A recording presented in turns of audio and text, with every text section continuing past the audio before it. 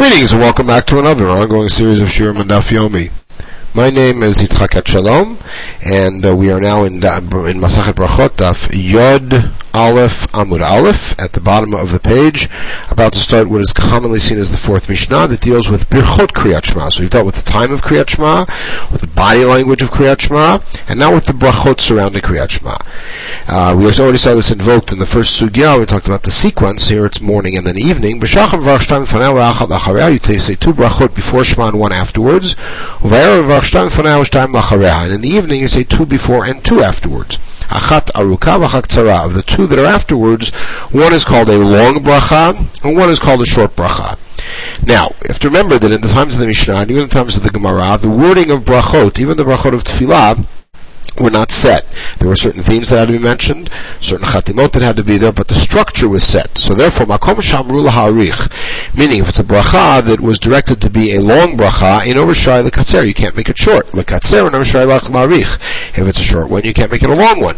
Lachtom and overshai shalachtom. If it's a bracha that demands a signature form, Baruch Atah Hashem at the end, you cannot omit that. And shalom lachtom and shalachtom. And if it's one that's structured to not have that, you are not able to add it in. Now, what is a short bracha and a long bracha? That may indeed be the same as chatima, not chatima. A short bracha meaning it only has one theme, and therefore, like Baruch Atah Hashem Cholam, Baruch Priyayetz, has no chatima. And a long one would be, as an example, Ma'ariv Aravim. Baruch Hashem Elokeinu Cholam, Asher B'Yom Aravim, and it goes on to a long description about the day turning into night, night turning into day, and it ends with a chatima, Baruch Atah Hashem Ma'ariv Aravim, or Yotzer Merot in the morning. Okay, my mevarech. What bracha do you make? What is this bracha? Rabbi Yaakov bar Rav Oshaya, Amar Rav Oshaya, Yotzer or uvorei choshech. That's the first one in the morning. He creates light and he forms light and creates darkness. Leima Yotzer or uvorei noga. Why don't we say he creates light and he forms light and he creates light, another word for light? The answer is Kidduchtiv coming. We want to say it like the Pasuk says, Yotzer or uvorei choshech. But look on the page, the Pasuk says, Yotzer or uvorei choshech, Oseh shalom uvorei ra. We don't say that. We say, it says uvorei ra, but we say uvorei takol. Leish Namalia, what a euphemism. So also say light as a Leish Namalia for darkness. See the beginning of Masachet Pesachim. There's a different reason for saying choshech. Because when it's turning into day, we also want to mention the turning into night as a cycle. So therefore, Yotzer or uvorei choshech.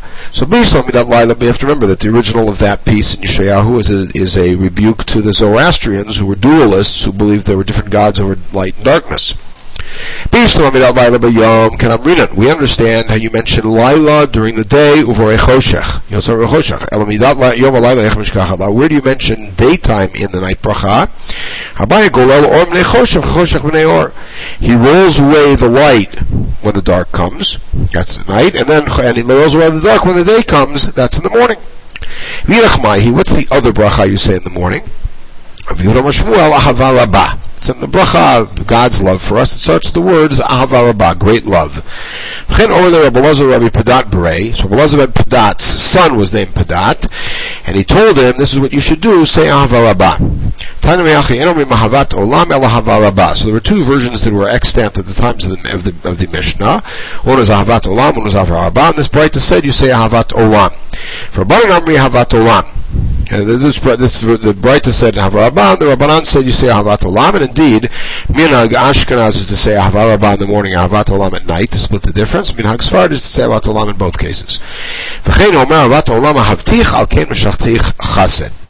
Alright, so we have a pasuk about Ahavat Olam. Now, Amar Yehuda Amar Shmuel. This is now a tangent to the issue of Birchat Ahava. And it says the following: if you get up early in the morning to learn Kriyat Shema, if you haven't yet said Shema and it's brachot, you have to say a bracha. We'll see what that bracha is. But if you already said Kriyat Shema, you don't have to say a bracha over your study. Because Ahava Rabbah exempts that. So Amar Rav Huna lemikra tzarich levarech, lemidrash eno tzarich levarech. Now the specifics. Rav Huna says you only have to make a berachat al Torah when you're studying Tanakh, but not midrash halam. Midrash meaning midrash of Tanakh. Rabbi Elazar Omar, Mikra Midrash tzarich levarech, because Midrash really is an interpretation of Mikra. So then you have to say a bracha over. The essential bracha is for the words of the Torah. L'mishnah no tzarich levarech, but Mishnah, which is not directly related to the words of the Torah, you don't make a bracha. So you do have to say a bracha on received law, but not on the analysis of law. Rabbi says even for Talmud, the analysis of the law, you have to say a bracha, and indeed our custom is after we say bracha Torah in the morning, to say some Mikra and Mishnah, and some other forms of learning. Many times I was in front of Rav, he would get up early and he would teach Sifra, which is the Midrash Halacha. He would wash his hands and he would say the bracha, and teach. So, what is this bracha you're supposed to say if you got up and you didn't yet say Kriyat Shema and you're going to study? And there's two versions here. One is La'asok b'divrei Torah or Al divrei Torah. It's the Rambam's version. Rabbi Yochanan, in this version, this is Tosfos Girsa, would conclude that bracha with V'ha'arevna. Hashem Elokeinu divrei Torah chabafinu, Ramcha b'yisrael neracham v'tzatzenu, v'tzei Ramcha b'yisrael k'lan hashmech v'meskei Toratecha, Baruch Hashem v'mloyei Torah l'mo Yisrael. Hashem, make the words of your Torah sweet in our mouth and the mouths of all of Amcha B'Yit Yisrael, and we and all of our children should all be those who know your Torah and involved in your Torah. And here's a chatima: Hamlei Torah l'mo Yisrael. Now, in this girsa, it's V'ha'arev 9. It's Messiah, meaning it was the end of that bracha. From Nur Amar, he said, Hashem ha'chavanu mikol amim natan lanu et Torato. We're all familiar with that bracha. Brachat Hashem noten ha'torah. So now, Amar Rav Hamnuna zuhi me'ula sheba brachot. According to this nusach, Rav Hamnuna said that's the best of the brachot. Rav Hamnuna was the one who said that bracha, and therefore we have a statement that says Hilkach limrinhu likulu. However, there's another version which is Amar of Papa, Hilkach limrinhu likulu, which is probably more likely because of Papa consistently, we'll see this a lot in the 9th parak, is the one who takes various versions of brachot and tefillot and says we're going to say them all. Like the Modim de Rabbanan is 4 different versions of Modim, and our Papa says let's say them all. Hilkach limrinhu likulu, so therefore we'll say them all.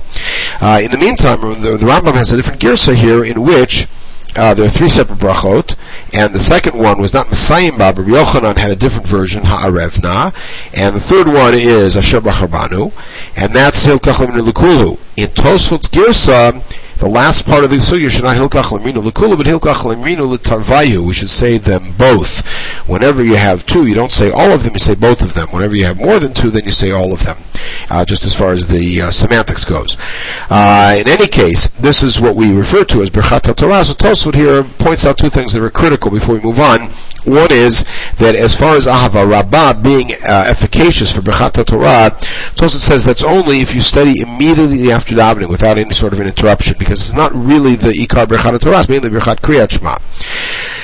The second thing Tosfot asks, the interesting question is, what happens if you say Birchat HaTorah and you sit down to study and then you go to work and do other things? Why don't you have to say another Birchat HaTorah when in the middle of the day, as any good person does, sits down to have lunch and opens up a Gemara, opens up a Mishnah Berurah, opens up a Chumash to study?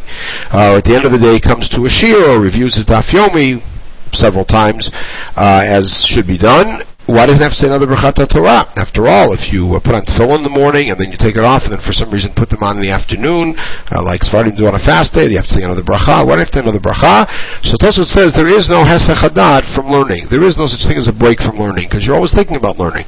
Which does raise the question about taking a nap during the day, what to do afterwards, but we'll leave that for another forum. Okay, we have a Mishnah in Masachet Tamid. Amar lahem ha-memuneh. This is when the Kohanim would, in the morning after the Tamid, would then do their tefillah.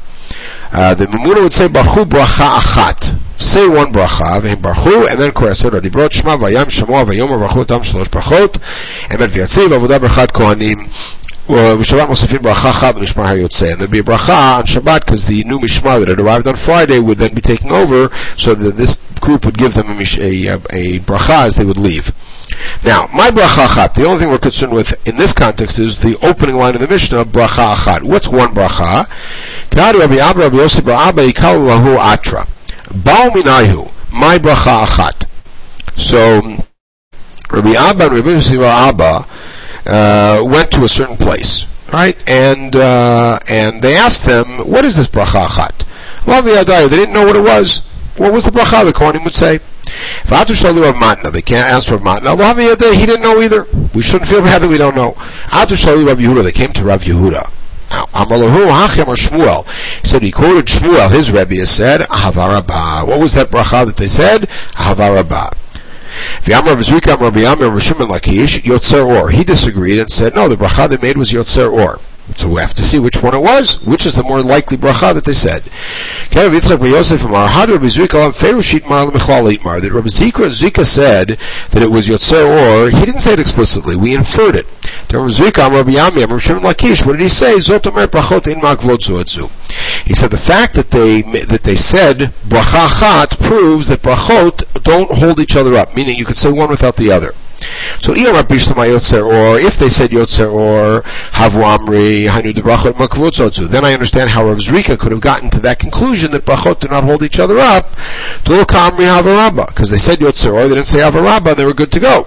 But if you say that they only said Hava Rabbah, that doesn't prove anything. Maybe they were praying very, very early and it wasn't yet time for Yotzer Or, so they said Hava Rabbah because that's all they could say at this time. Maybe when the sun would come up or so, they would say it. So what's the big deal if he said it explicitly or if we inferred it? The answer is a big difference, because we maybe inferring wrong. Maybe it was a Hava Rabbah. And your claim is that maybe Yotzer Or wasn't said, not because brachot and makvot zuatzu, but because it wasn't time yet. Meaning that by the end of the morning they would have said both. So my brachot and makvot zuatzu, say the brachot. Maybe that doesn't prove anything. Maybe his statement was, Zotomeret say the brachot, meaning you could say Hava Rabbah first, and then Yotzer Or when it gets light, and still the bracha they said was Hava Rabbah. So we really do not know what the bracha is, but it sounds like it was Hava Rabbah. Interesting thing about the reading of the Aseret HaDibrot every day in the Beit HaMikdash.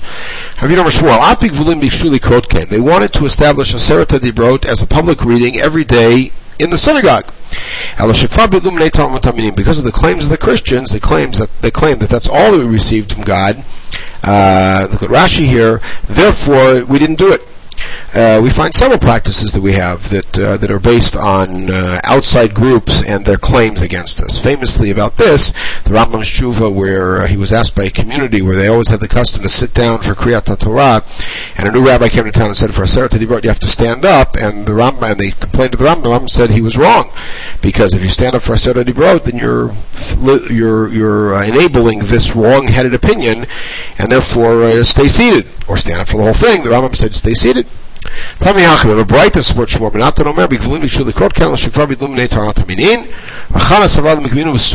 in Surah we could do it, because after all, Surah in his time there wasn't such a big influence of Christendom. It was already cancelled a while ago, meaning it was already nullified as a minhag because of that claim. I remember wanted to set it up in the reconstituted Nahardea. In other words, every attempt to reestablish the public reading of Aseret HaDibrot on a daily basis was already negated by someone reminding that it has already been officially outlawed, as it were. The end of the Mishnah said that there was a bracha given from the Mishmar that left for the Mishmar that comes in. My bracha achat, what was it they would say? Rabbi Chelbo, it's a beautiful piece. Says the group that's leaving, it just finished their week, says to the group that's just arriving now, they arrived Friday, but now they're coming in to take over in the middle of the day, and split the lechem apanim, they say to them,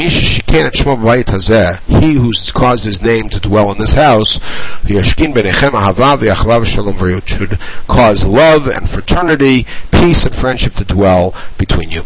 Okay, we'll pause at this point. We'll pick it up in the next podcast. In the meantime, we should have a wonderful day.